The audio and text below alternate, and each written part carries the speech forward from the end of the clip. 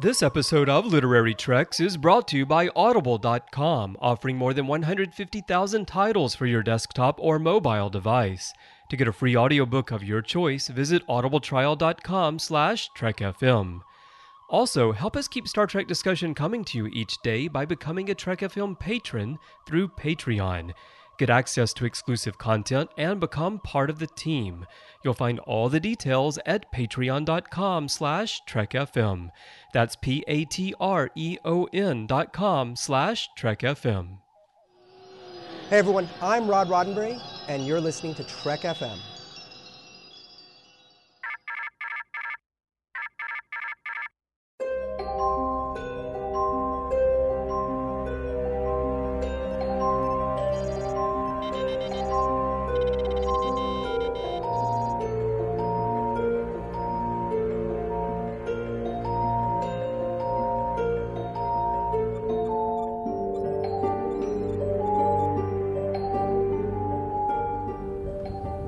Are you taking all these books?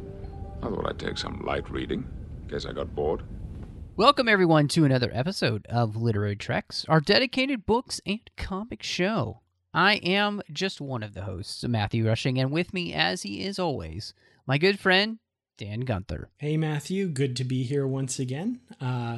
Excited for tonight's episode. It's going to be a little bit different. You know, it is going to be a little bit different, and we're going to keep that in the bag until we get to the feature, where we let that difference out of the bag. I hope it will stop making noise, but geez.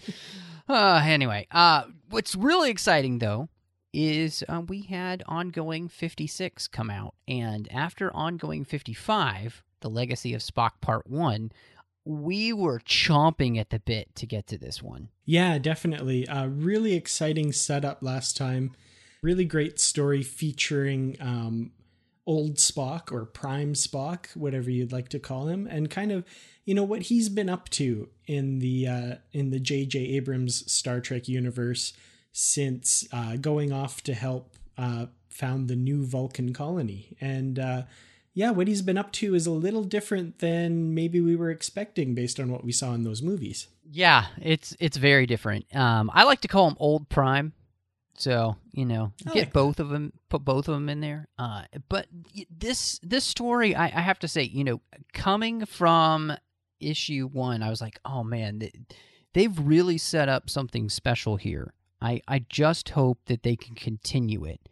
And I have to say, at the beginning of the issue, I was a little bit iffy, but they reeled me back in by the end of it. And what's going on here is just so good. I don't want to spoil any of it. But, you know, we get to visit a very familiar place. We meet a very familiar person from TOS. And we visit a place that we actually never visited in TOS, which was, it's fantastic. Mm-hmm. Yeah, there's a lot going on in this issue. It kind of reminds me of the last issue in that, you know, by the time you're at the end, you're kind of like, how did we get here? You know, it kind of takes you to some crazy places and, you know, really not the direction I was expecting this story to go. And I am a little bit, I'm not quite as jazzed as I was last time, but I'm still on board. I'm interested to see where they go from here. So, you know, maybe not quite as excited as I was last time, but you know, they've still got me. I'm still curious to see what happens next. I think the thing that this comic has is that's different from the other one, and it kind of keeps you from like really ramping it up even more, your excitement, is that you're starting to get into the middle of this story where, okay, where are we going to go next? You know, so it's starting to open up that thing of we've got more questions now than we have any kind of answers. So I can see why, you know, you might be feeling like that. But I think on a whole, this story is 1,000 times above anything we've been in say, like Starfleet Academy. You know, this. I can't disagree with that. Definitely. Yeah, there's no comparison here. Yeah. Well, and it's funny because a listener said on Twitter, he's like, man, you must really hate Starfleet Academy. You always say something positive, and it's... I tried, but yeah, this one I think is doing a good job of deepening the mystery and the storyline, And really, I think, Dan, you'll agree with me, but they what they need to do is stick the landing. Mm-hmm. And I think that might be where I'm coming from is, you know, I've been disappointed in the past with endings, so maybe that's coming into play a little bit. I'm a little bit trepidatious. But yeah, like I said, they kind of go to some very different places here, and it does still have me interested. Like, I don't want to overstate that I'm, you know, not enjoying this. I'm still very much enjoying this. It's a really engaging story.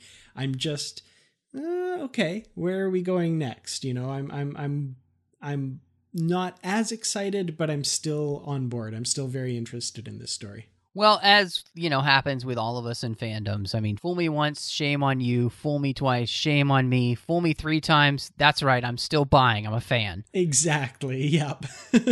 No, fool me 4 times. Well, yeah, you know, it just goes on and on and on. I can't stop. Yeah.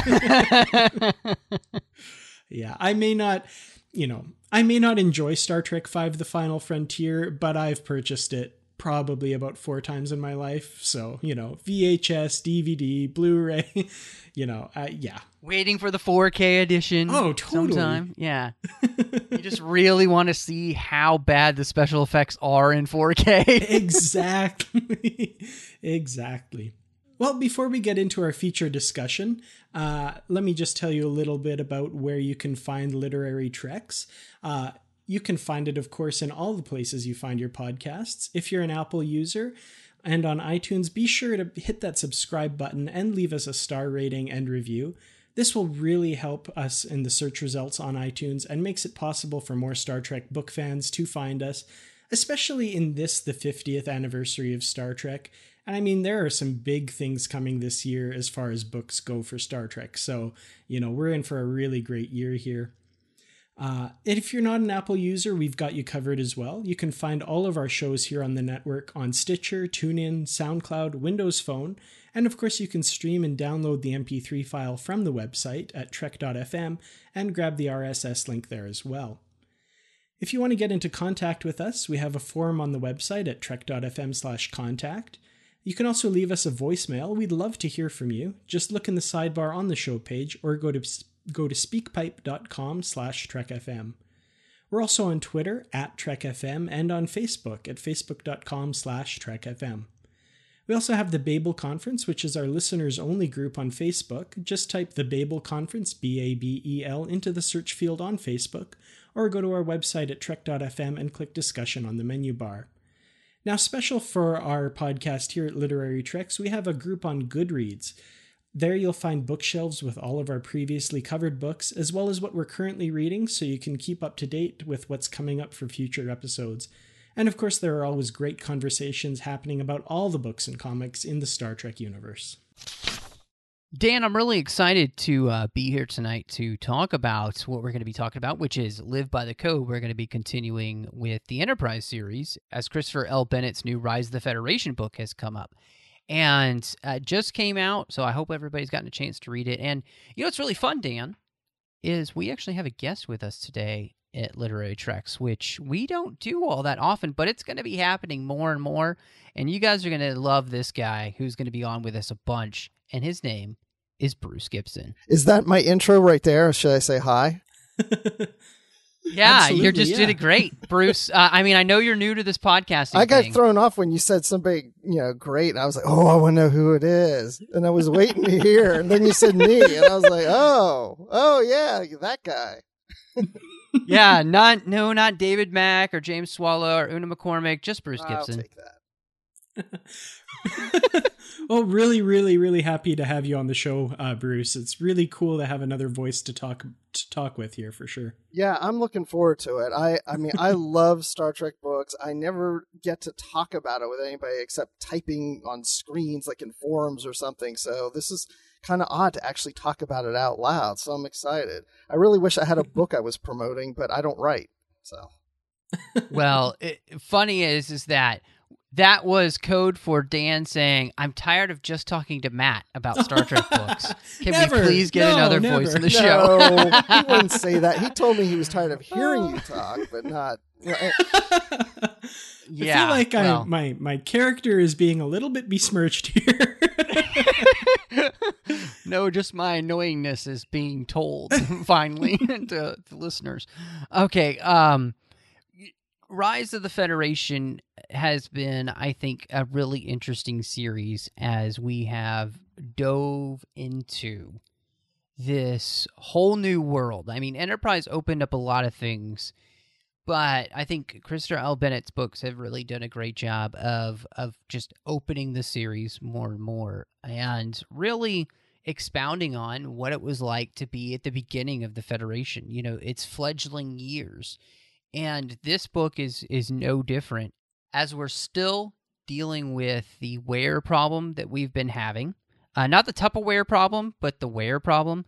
And we've also been, in the sidelines, there's also the Saurian problem that's still going on. The Klingons are still out there causing problems. And who knew, but Denobulans and Antarians causing problems as well, which...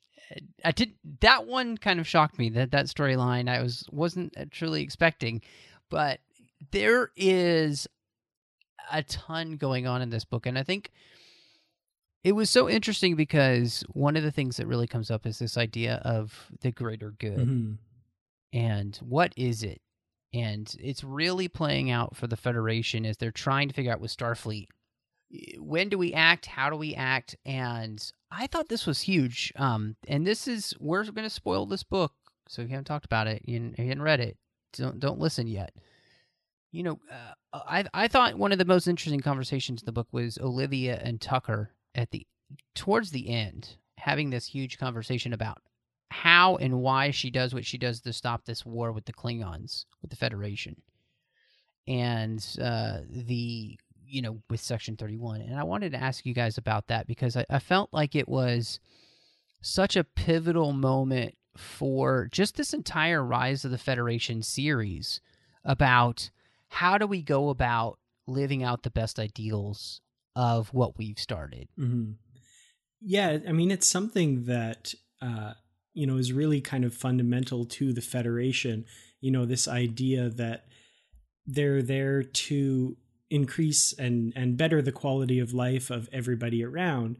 And in Section 31's eyes, that means doing things that may be considered by others to be morally reprehensible and that sort of thing. And it's a very interesting debate here. And it's one we've seen a lot of, I think, especially in Deep Space Nine, but also definitely in Enterprise, laying the groundwork for that era's version of Section 31, which until this point had at least seemed to be a little bit better than what it becomes later on. But here we definitely see that, when you have the power to do these things with no oversight, inevitably it's going to be, you're going to overstep those bounds, or at least in the eyes of a lot of people, overstep those bounds. And, we see that play out here, and it's a very interesting direction to take this story for sure. Yeah, and Tripp is talking to Olivia about this, and he's like, why would you go behind my back like this? Why would you go and basically team up with Section 31 to do something awful like this? And she's pointing out to him, it's because, with Section 31, you have to make hard decisions. And she was making that hard decision for him, whether it was right or wrong. And that's a dilemma he's got to face. I mean, if you're going to be in Section 31, you can't do things that are morally correct and right. The Section 31 isn't really representing the Federation. We've come to find out that maybe there's indications that they're just out for it themselves, and they're really not representing the ideals of the Federation. And I think we see later in the book that that's something that Tripp's trying to come to grips with. Should he stick with Section 31 and do what he's finding is wrong, or should he take him down? And it's a really interesting thing too, and it's funny, Bruce. It reminds me a little bit, and we've talked a little bit about it. This whole Batman v Superman thing, where Batman sees Superman as having too much power, unlimited, unchecked power, and is that really a good thing for any one person to have? And the same thing with Section 31 is it, Section 31 is akin to having absolute power, corrupting absolutely. And you can see that starting to happen as to where they're justifying their actions of that it's right that they did what they did because they're saving the Federation. But as Tripp says, look, the things that you do have consequences, and they're creating ripple effects. And the more lies that you create, the worse that it gets. And, we've talked about that a bunch, Dan, on the show about how different stories in the Star Trek universe create these lies that things are built upon, and those always end up crumbling. And again, Section 31, they are doing the same thing, but at the same time, they get to do it a little bit better than most just because they're so far out of the reach of anyone. When you're a shadowy organization in the background that almost nobody knows about, it's easier to get away with this crap, Absolutely. And I love that they bring it all the way back, to the Enterprise two-parter that kind of set the whole Klingon crisis in motion.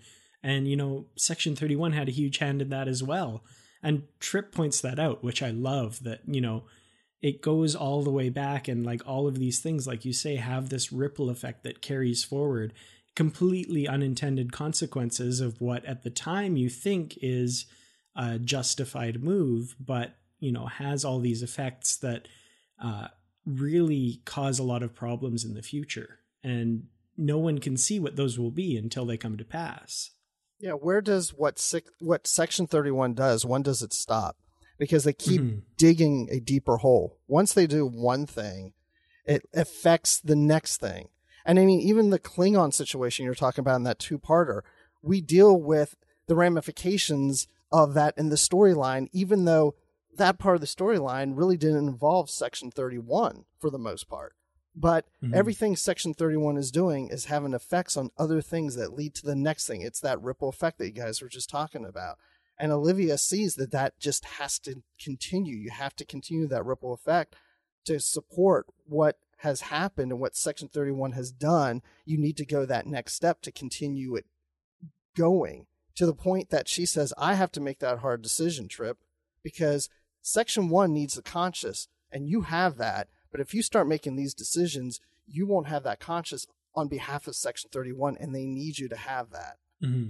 I thought that was huge because that scene was really powerful, that she is taking upon herself that responsibility of doing that so that it doesn't destroy another part of Tripp's soul. Because I thought what was so great about this whole storyline is the way that Bennett was able to show that, we had wondered if Tripp would ever be able to come back from where he was, and that this storyline as Collier and being back in engineering, being back basically among his friends, all of them know now that he's back, that he's not dead. And he was feeling that sense of family again and that sense of belonging again. He got to be with T'Pol again in this storyline as well. And all of those things kind of repairing the damage that Section 31 and his missions have caused him. And she spares him that again, saying, look, we need you in Section 31 because you're the only one who still really has the conscience to change it, to make it better, to do something about it. And we get a huge shock about who she's truly working for. I realized exactly who it was a long time ago, but I loved that they actually made it official of exactly who's been behind her employment. Yeah, in a reveal that's kind of worthy of a Bond villain, even though he's not really villainous, but he's got this secret hideout in this remote location, and that final meeting, that epilogue there, I thought was just brilliant. And Tripp's declaration that he's going to go into hiding once again and fake his death a second time, but before he does that, he's going to take Section 31 down. Now, it's kind of sad that we know he's not going to succeed there, but it's really interesting that that's kind of he's got a new mission here. maybe he doesn't succeed, but maybe he actually turns Section 31 around temporarily. Maybe he ends up being the guy who runs it. I don't think that's going to happen, but you never know, you know? But that's really cool. I never thought of that, actually. What I thought of is, what if Tripp is the person who keeps Section 31 from being as active as they are later on in the 24th century? Because obviously we don't hear a ton about them in the 23rd century. Mm-hmm.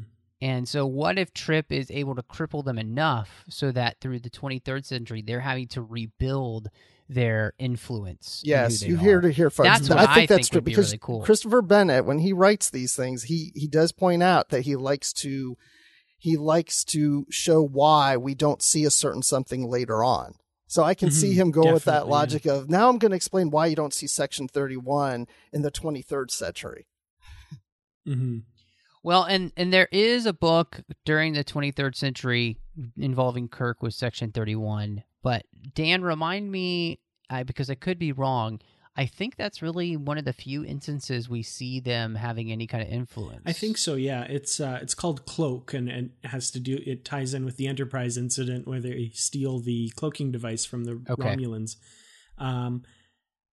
Man, I want to say there's another reference to them somewhere in some book, but I can't for the life of me think of it right now. But they're, very, very few and far between for sure. So, that kind of makes sense even in the novel verse. We don't hear a lot about Section 31 in that period. So yeah, that makes an awful lot of sense.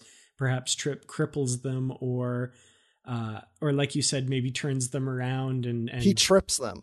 That's what he does. Yeah, there you go. He trips them up. Oh man, that was awesome. This is why we need Bruce on the show more often.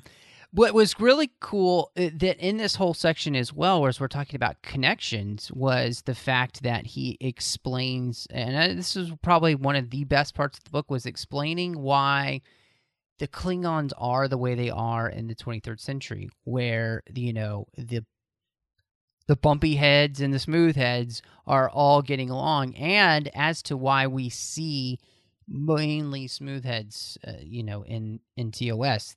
They've been able to find a way to make their peace with each other. Mm-hmm. And they do that finally in this book. And Core is a huge part of that, which is really interesting because obviously he'll play a big part in TOS. And so at least his family will. Mm-hmm. And so I really liked that we finally actually saw that connection and a resolution to that storyline with the Empire as to how they come about with making themselves okay with this, aberration that they have in their midst. Mm-hmm. It's kind of interesting reading that. I was almost expecting the story to go in the direction of the smooth-headed Klingons. I'm not going to try and pronounce the Klingon term for them because I'm going to get it wrong. I wasn't going to do that either. But, I kind of expected that they would actually maybe overthrow the bumpy-headed Klingons for control of the Empire, and maybe that's why we see only them kind of during this period. But I kind of liked that, again, Christopher Bennett does this thing where he kind of sets something up and then subverts your expectations just a little bit. And the fact that they're kind of coexisting side by side here, was not totally where I thought the story was going, but it makes a lot of sense for what we see later on. Yeah, I think this story isn't going to end. I think there's going to be something up in the next novel or two that focuses again maybe on that difference, because there's between the different Klingons, because they even mentioned the bumpy head Klingons, which is so funny to be calling them bumpy heads, but the bumpy head Klingons, are kind of... How racist! Jeez. We better hope the Empire doesn't get wind that we call them this, because that could spell trouble. Turtle heads, rough heads. I don't know what to call. But there's factions. I mean, there's kind of they're kind of splitting up in themselves, and I mean they all kind of come together, even with the smoothhead Klingons here at the end. But I think it just shows that things aren't going to be, pardon the pun, smooth for the rest of history between these guys.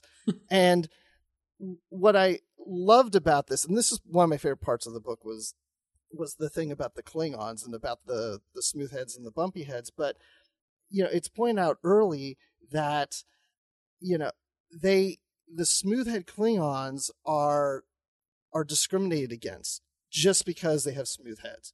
But they are Klingon. They have honor. But because the other Klingons don't recognize them as having honor, they're ready to turn their backs on the idea of having honor and proving themselves as having honor. Because when they're going into battle and they want to send the war drones in, they're saying, hey, there's no honor in sending a drone in to do the battle for us. And they're like, you know what? We don't have honor now. It's just about winning. So don't worry about honor. Do the best thing to do to win. So it's just about winning the battle, not how you win the battle. And I thought, ooh, now there's a twist to the Klingons. We got Klingons that fight without honor just to win, and those who fight with honor. And I want to see more of that later down the road. And then that really plays in with Laneth at the end, and the tactics she uses to defeat the Klingon in the High Council there.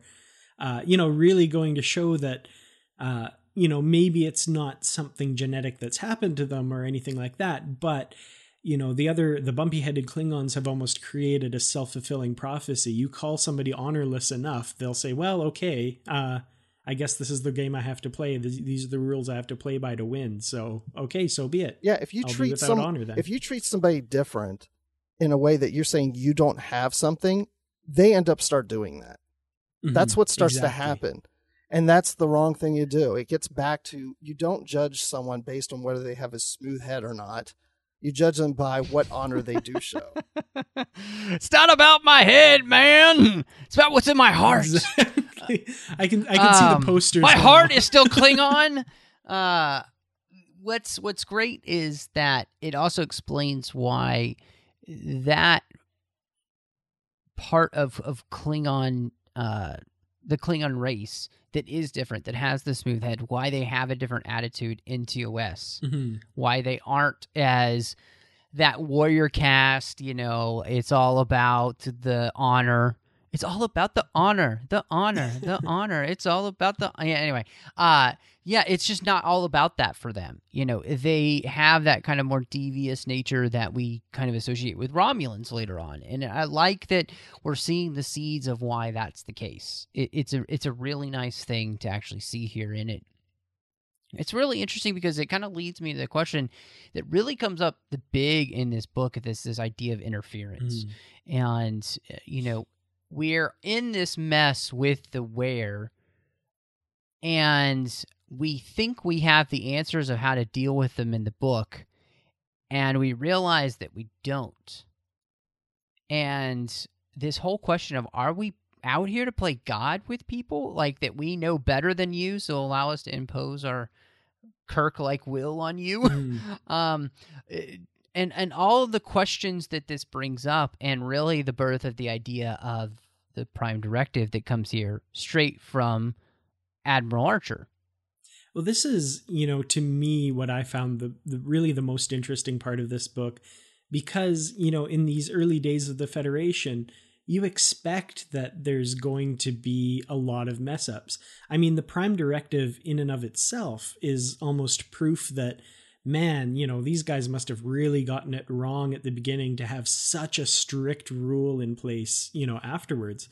And I love this idea, and it kind of comes back around to what we were talking about with Section 31 and the idea of unintended consequences.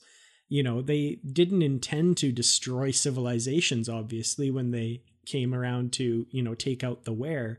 They only wanted to do good. But, as we know, the road to hell is paved with good intentions. And, without knowing all the facts and going into the situation kind of blindly, they really made a mess of things and set into motion a chain of events that, profoundly alters the civilizations in question in this book. And it's really disheartening that they ended up causing so much misery, really. Really it was the where that caused the misery, but, the Federation really kind of helped it along here with the ultimate kind of destruction of these civilizations, really. And, it really goes to show that, this is a pretty big disaster, that it makes sense that the Prime Directive would come out of this. Yeah, the where is, in the eyes of the Federation, evil. Because the where takes the body of a human or whatever species and basically sucks its brain. I mean, not that drastic, but So it's like a Skynet brain-sucker? You took the words out of my mouth. So they can't understand why any race would want to have this, why any species, whatever planet or culture would want to have aware in its midst. But we find out that these are creatures that wouldn't be building ships and making technology. They have wings, they have feathers, they don't have digits to do what they need to do. They rely on the wear to survive. And I never get political, so I'm not making any political messages, but here's the Federation deciding what's best for these people. That the wear is evil, you don't want this. Well, isn't that saying the same thing that maybe America does when, or other religions do, try to enforce their thoughts or their religion onto other cultures? And that may be a good thing in some cases, but there's some that it could be really devastating because that doesn't really work for them, at least not now. Maybe there needs a more gradual change. It shouldn't be a drastic change because it really could be devastating to that society. Mm-hmm. Well, and it was really interesting, too, because this whole idea of how the wear had preyed on races that would accept it because they would never have had the opportunity to probably evolve to the point that they did without the wear. None of these races were going to have that ability to create advanced technology because they didn't have what they needed to do it innately, whether it was not having dexterous fingers and thumbs or anything like that. It wasn't going to evolve in them most likely, and yet the wear created a society that would never have been possible if it hadn't been for it inserting itself into that But is system. that the best thing for them? I mean, do you have to right evolve? and that was interesting because to me it was the flip side of the Prime Directive of we just insert ourselves, we give people technology that they're not ready for, they haven't earned or anything like that, and make them completely and utterly dependent on it, and they don't know how to live without it, but they also don't really know anything about it. And that was I think that was a fascinating conversation in the book because it's turning the interference on its head. And I think the wear part, to me, it reinforces where Archer's coming from, saying, look, we don't have the right to go into societies that haven't earned space flight and interfere, give them technology, or show them that there is a certain type of technology out there in the universe that they're not ready for. Mm-hmm. Because, he could really point to all of those societies to Shran and be like, but look what happens when they're given what they're not ready for, what they can't understand. It basically makes them slaves to something to which they have no control over whatsoever. The Federation and all of its members have earned their mastery of their technology by trial and error. It doesn't control them, we control it. And the danger here really is this mind-sucking Skynet that takes over. And I just thought that was really fascinating. Mm-hmm.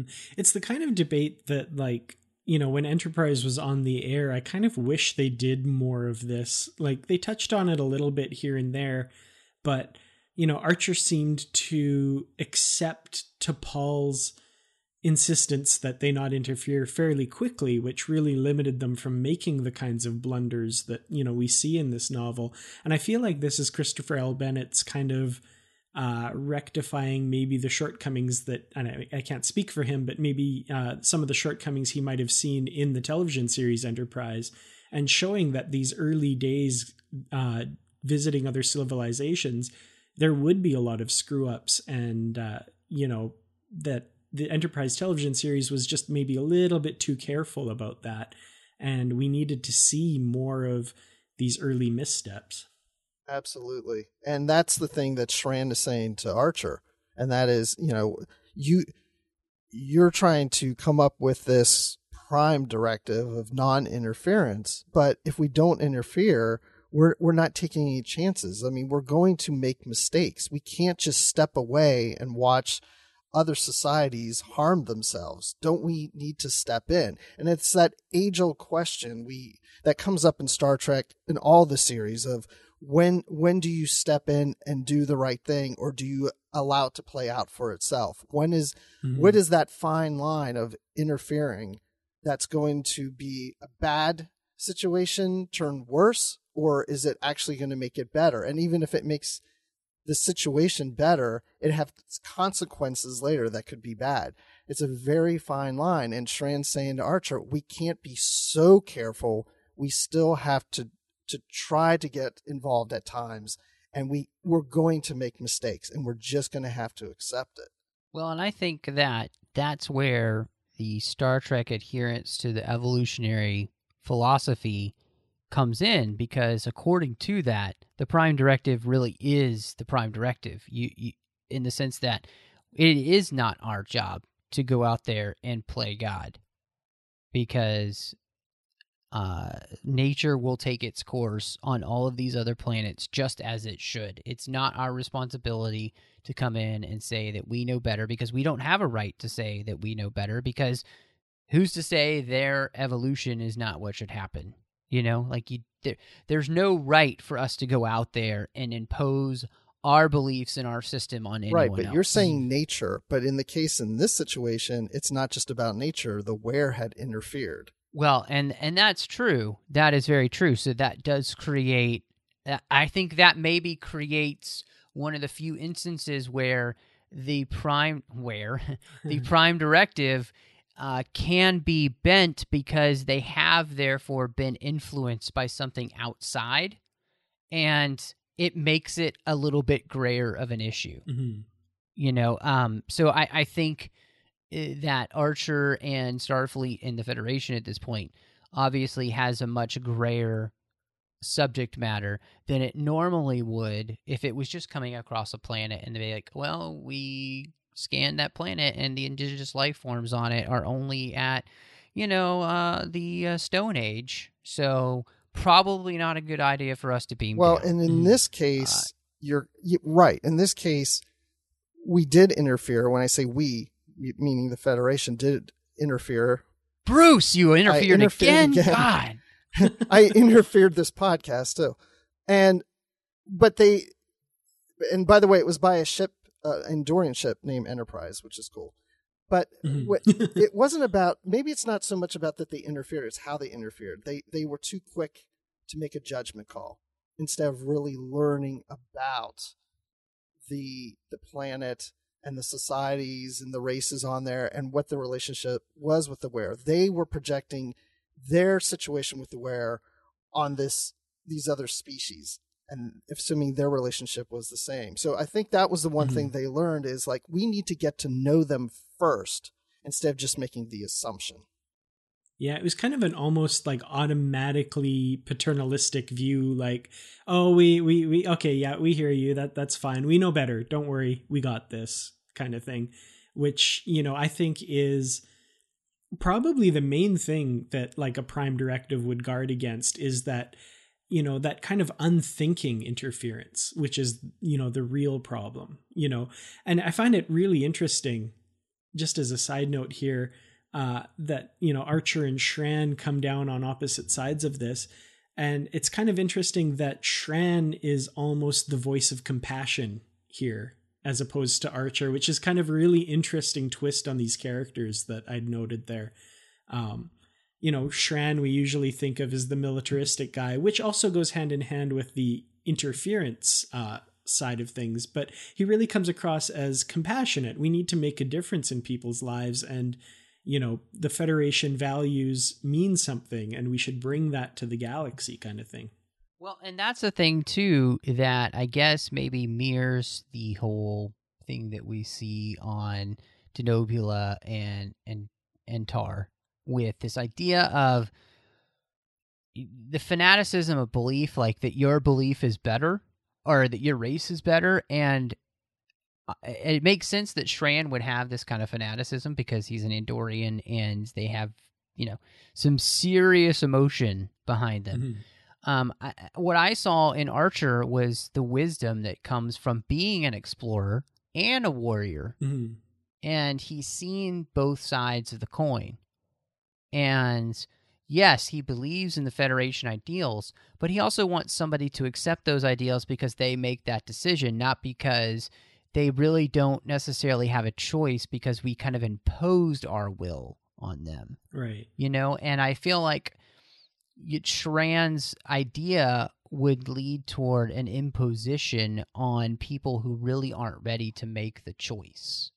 Yeah. You know what I'm saying? Like, it's kind of like setting a good example and leading the way for people and hoping that they see value in that. And that versus kind of manifest destiny. We have to bring our beliefs and ideals, quote unquote, to the natives kind of thing and advance that cause forward. That makes a lot of sense. Yeah. Well, and I think that, Chris and I have talked about this before, I think when way back in Literary Treks and even on the Orb, this idea of the way in which characters and the Federation kind of presents itself as just being a good witness, speaking spiritually. And if you want to join us, that's great. We'd love to have you. Let us tell you about it.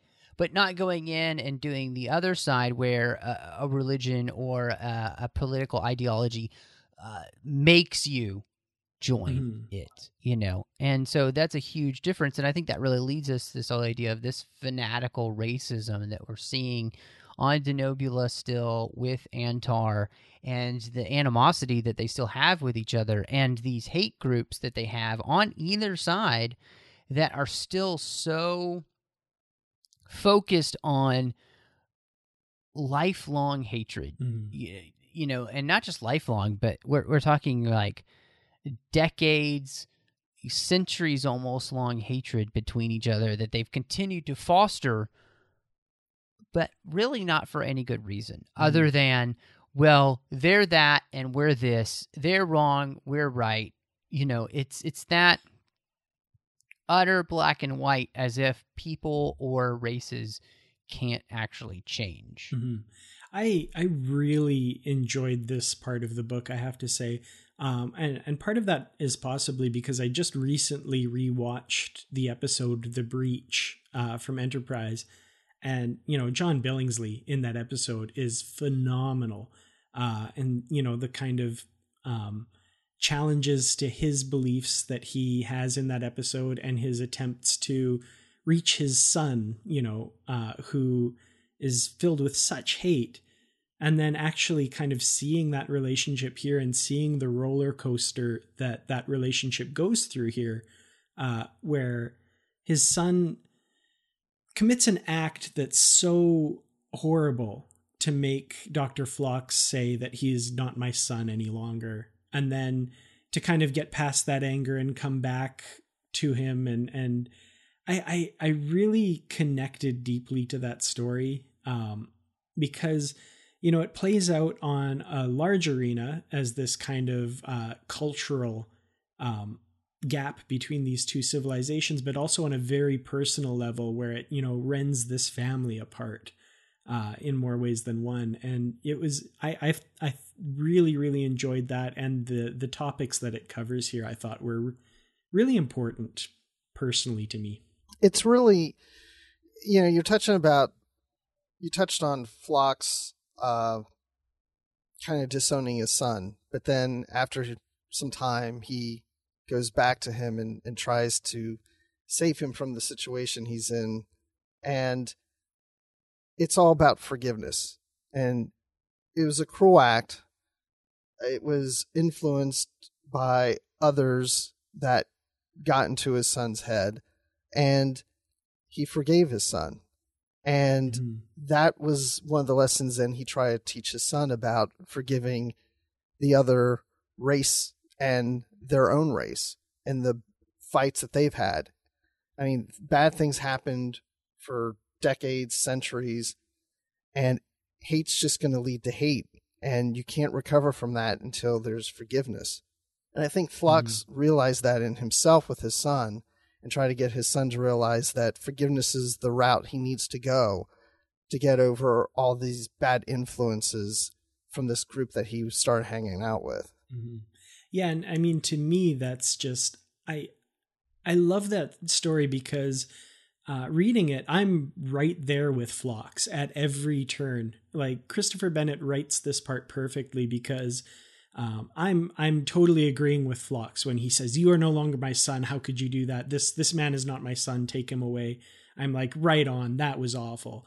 And then later on, you know, he realizes that that was a rash thought. And you as the reader kind of realize, wow, I agreed with some things that I wouldn't normally agree with there. And it's the heat of the moment. It's the, brutal acts that bring that out. But it's really the calm, contemplative part of us that realizes that forgiveness and that sort of thing is the only way to heal, whether that's a family or, racism or anything like that. The only way to do that is for one side to finally say, "I forgive you," and the other side to do the same. And I thought that was amazing.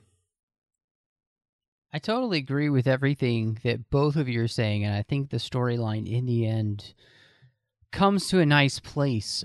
For me, I did find it to be maybe one story too much for this specific book, just because there's so much going on and we're following so many different storylines, especially with even just when you think about what's going on with the Weir and the Klingons and the different ships that we have that we're following. We've got Andorian ships that are in Starfleet, the Pioneer, the Endeavor, all that's going on. We've got Archer back at, Command, all that's happening. And then, of course, all that's going on in the Klingon Empire, too. That's a lot of stuff. And so I kind of felt like this storyline gets the short shrift in the end because there's just not enough space for it, really. And it took me away from the core of what's actually happening in the story and just kind of felt like it kind of felt shoehorned in, and not in a terrible way because it actually is a good story and it's got a lot to say. It's just there isn't enough space to truly explore it. And I felt like it could have been better served if the storyline had maybe just been set up a little bit so it could have been dealt with in the next book and allowed it to breathe a little bit more so that all the other storylines we already had going on here could breathe a little bit more. And to me, like, again, it's not that this storyline wasn't good. It's just I felt like maybe it would have benefited if it just had a little bit more space and felt more like, instead of being like the D plot, which it kind of is, it's more like the B plot, because there's so much going on in this book. Mm-hmm. Yeah, I mean, I can't disagree with you. Like, I enjoy all of the storylines in this book, but yeah, there's definitely something to be said for the sheer number of stories going on. And we kind of said something similar, I think, for the last couple Rise of the Federation novels, but I think this one definitely pushes it more so than the previous books have.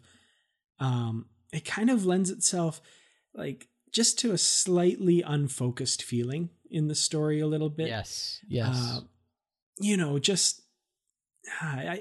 I find it hard because, like I say, I enjoyed all of the storylines, but yeah, it is a bit much at times, I found.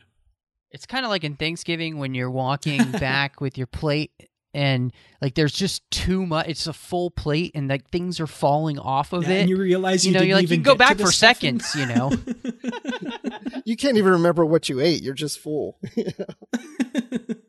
That's how I felt too. I mean, once I finished the book, I went back, I think a day later, and I thought about it. I was like, wait, what was that? What was the main storyline? It's like I had to sit there and think about it because there was so many different storylines going on. I'm like, but what is the major storyline of this book? I had to actually take a moment to think about it.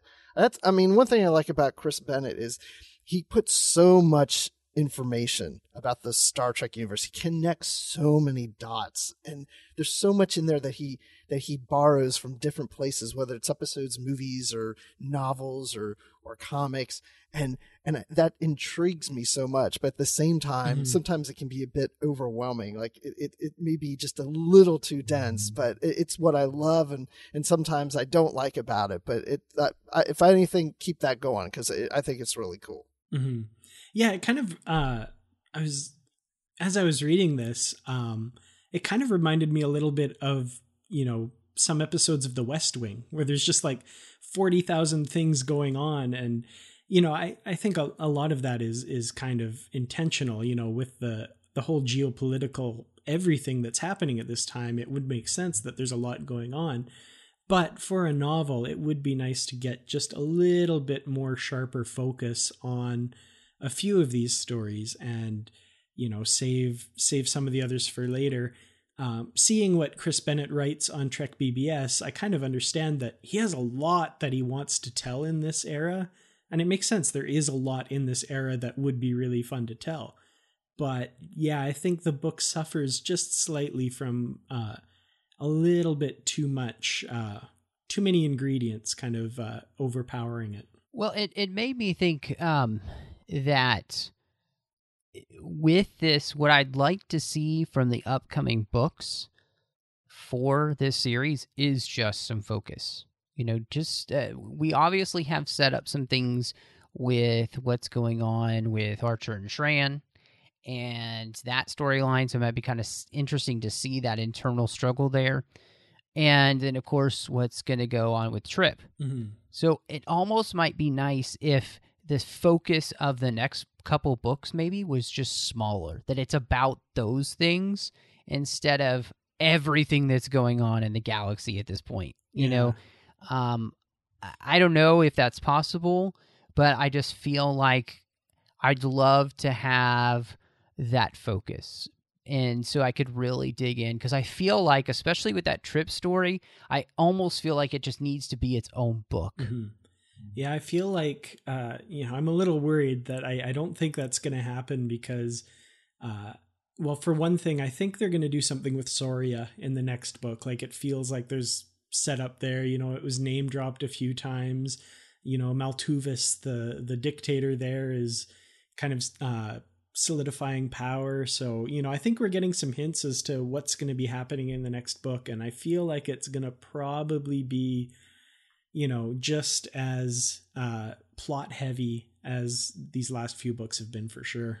It could be. That's just my hope, is that, and maybe even if it's the Saurian story and Tripp story, just so that there's not so much going on that I feel like my brain is so divided just trying to remember all the characters involved. Yeah. I actually did find myself flipping to the back for the little cheat sheet for all the characters, way more than I thought I would, because there are a lot of people to keep track of in the pages of this book. Yeah, and I didn't even notice that was really back there until I got to the end of the book.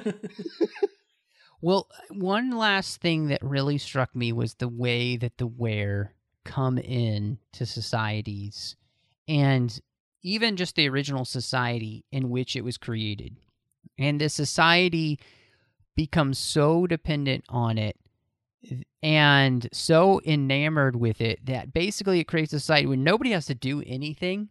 People even stop learning basically how to take care of the machines because they're like, well, we don't need to. It's fine. Mm-hmm. It felt like the sin of laziness. Mm-hmm. Like, the Federation has this thing in which people have everything they need, and yet they're still driven to learn and to do more. This seemed actually more realistic, that if you really gave everybody the opportunity to just kind of do whatever they wanted because everything else was taken care of, we might just become, the Wall-E people, Yeah. Like that, it honestly just felt more realistic and scary, this idea of sacrificing for luxury, what we'd sacrifice to keep the status quo of an incredible life where we didn't really have to work hard. And now I just kind of sound like the Fiddler on the Roof. If I didn't have to work hard, yada yada yada yada. Anyway, so you know what I'm saying? Mm-hmm. Like that really struck me as is like a really kind of a nice mirror for the other side of what the Federation would look like if you really solve war and hunger and basic need. Does that drive people to want to go and get better? Or does it drive them to be like, hey, let's play video games all day? That's really interesting. I almost, while reading this, was wondering, and, you know, I like your guys' opinions on this, I guess. It kind of almost felt like there was a bit of an environmentalist message here as well. Like, you know, whether or not you agree with that interpretation or not, like there's a society becoming so dependent on something that ends up being destructive and getting to the point where losing that would take you back, you know, in this case, it's really extreme, take you back to not being a functioning society that can even use tools because of your biology. But, you know, in the environmentalist case, taking you back to a point where, you know, you don't have cheap energy, for example, upon which to grow industry and your society and that sort of thing, and going back to a point where, you know, you don't have this, you know, fuels to rely on and that kind of thing. To lose that would mean such a huge step back that, you know, you're so dependent on it that you can't give it up. You know, I don't think the metaphor works perfectly, but I definitely thought there was maybe a little bit of that kind of written into this story. Well, and don't forget that there is a corporate play in this. And I think there was a point, too, where they said that they didn't even want to spend money anymore on education because, you know, why waste money educating these people if the wearer is doing things for us? We don't need engineers. We don't need farmers or anything. The wearer's doing everything for us, so we don't need to educate people. And like you're saying, Dan, about being dependent on something, and as you were saying that, it made me think about, you know, even our technology. You know, you look around and everybody's carrying around their mobile devices and they're on it. There's so much information that we can access. I can see a corporate society deciding, you know, do we invest in education anymore? Because people can just go online and find the information. Why do we need to learn about history when we can just, you know, bring it up in like 2 seconds on a device? It's almost that kind of play in there of, you know, when does money start to become so important and we're so dependent on something that we make a financial decision to pull away because technology has taken over? Mm. It made me think of all of those things in some way, like the danger of letting go of skills. Like, I was just even thinking like math skills. Like, we let go of those skills because we have a calculator to do it. But we've lost the ability for our brains to actually think in an important way. I'm horrible at math, so thank God for calculators. I really am. But part of that, too, has been, and I know it comes from the lack of continuing condition my brain to think in that way. Mm-hmm. So I really feel that reading through this, there is a sense of this is what happens when you start to let go of things you shouldn't let go of just because we don't have to, quote unquote. And I think it's a great thought and it's a great message in the end. Mm-hmm. It just reminded me of something I saw posted and, you know, made me think of when I was a kid learning math. And, you know, you want to use a calculator and your teacher tells you, you know, you're not going to have a calculator with you everywhere you go in the future. Well, guess what? Yeah? What about my cell phone? Oh, gosh. Well, I think this book is definitely another worthy successor. But I'm wondering for you guys what your ratings are. Bruce, where did you end up falling for this one? I would say that I really did enjoy this. We were talking about how dense it is, but and needing a little more focus. But outside of that, I do like getting a dense universe, a complex universe. That's what's so great about tie-ins, that it can go beyond what we've seen on screen. So with all the different races and all the different things at play in this rise of the Federation, I would say I give it 4 Denobulian spouses out of 5. Very nice. Yeah, no, I really enjoyed this one as well. To me, all of the storylines, kind of like I said, are very good. And, I got into all of them. However, yeah, the sheer number of them gives it just a slight lack of focus that makes it lose a little bit for me, just for the fact of, actually sitting down and reading it and, getting a sentence into a new chapter and saying, okay, no, wait, who is this again? Where? Okay. What ship is this? Oh, okay. And kind of having to do that was a little bit tiresome. But like I said, I did enjoy all the stories, so it only loses a point because of that for me. So I'm going to give this one 4 out of 5 phasers. I mean phase cannons. You know what? Phasers just sounds better. Yeah, it's so much easier to say. Right. So let's just stay with phasers. That was funny. There are quite a few moments in this book where little fun jokes like that slip in. Yeah, and also, by the way, just real quick, I like the reaction Hoshi had to finding out that Tripp was still alive. It was totally different from Travis's reaction. Yeah, and totally in character, too. That was great. Yeah. Exactly, yeah. The fact that she's like, yeah, I knew. Right. I love that. I really like Hoshi's character, actually, in the end. Oh, and gotta say, hey, good for, Val Williams and Samuel Kirk to finally just get it on. I mean, they really turned into a Paula Cole song. I don't want to wait for my life to be over. That's 3 times you've sung on this show. That's right. You're bringing it out, Bruce. But I liked that they finally resolved that storyline because it was dragging on a little bit much for me. I do have to say, just as a quick little interjection here, I love that, she tore her uniform. It was her that tore the uniform in that one scene. Right. Yes. I was like, there we go. That's where Kirk gets it from. Yep, exactly. It was nice. And Lucky Sam. So, yep. But this book, I think you said it really well, Dan, and I find myself being a little bit less forgiving of the fact that there was just so much going on, and I think it turns itself into maybe a 3.5 out of 5 Andorian Enterprises. There's a lot here, but I just would have liked to seen a tighter rein on the storylines so that I feel like they could have shown brighter. But on the whole, this is still a great book, and really continuing on where we have been this year already, which has been great books. I haven't had a book yet that I've been like, ugh, that was just not very good. No, we're firing on all cylinders still, so very excited about that.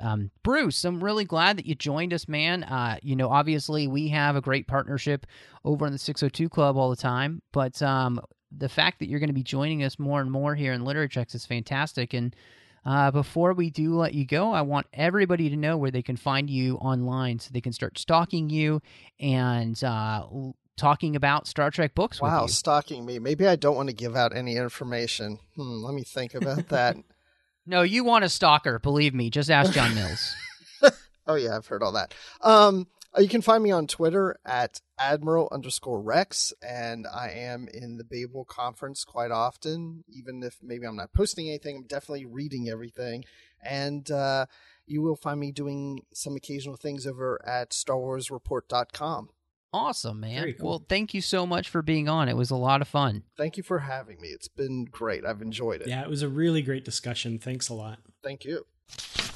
Wow, it was a lot of fun talking about Live by the Code, and having Bruce on really, I think, made that discussion even that much better, having another perspective there to bounce ideas off of. I gotta say, I gotta start worrying about my job.